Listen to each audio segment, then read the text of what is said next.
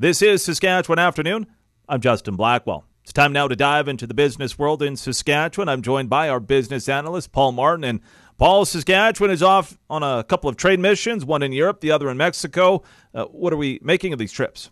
I've done lots of trade missions through my career. And one observation I have about when you go with, and you tended to rely on the Canadian Embassy wherever you went. So if you went to Mexico, you'd have been going to see the Canadian Embassy, or Europe, blah, blah, blah, that same sort of thing.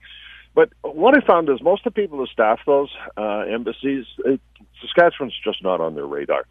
We're not well represented in the Foreign Service. I mean, if you just do straight numbers, the bulk of that staff's going to come from the big populated provinces. So I'd say probably Quebec is disproportionately represented, and then Ontario.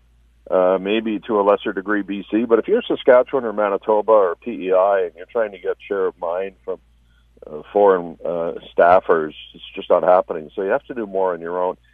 And so, that's why I am not one who criticizes the development of trade offices by the province. We are an exporting province. We don't have a domestic market. We're very productive.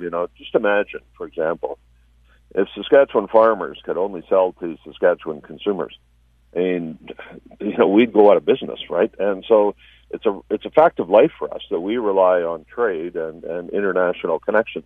So when we're out there pitching these things and ministers leading those missions, I think it sends a powerful signal, and it really just sort of kind of fits in timing wise, doesn't it, to Alberta's announcement this week that they're going alone on the pension thing. Here we are, doing trade missions. We're getting, as provinces, much more independent. And that speaks kind of volumes about the state of the Canadian Federation. And, I don't know where you take that, but I just think that it's very difficult for us to get share of mind in the foreign embassies. Because if you ever meet those staff, they're very, very capable people.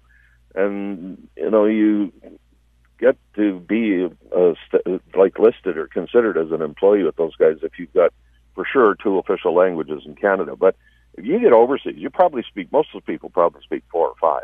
But if you come out of Quebec in particular, you have an advantage because you're going to be fluent in English and French when you finish university, and so you're a very star candidate. And as a consequence, they didn't grow up out here, so they don't know what we do. And when we ask them to represent, it's pretty difficult for them. It's a real study for them. And so when we do our own, I think we do well with that. And so just an observation on kind of where we are with that one.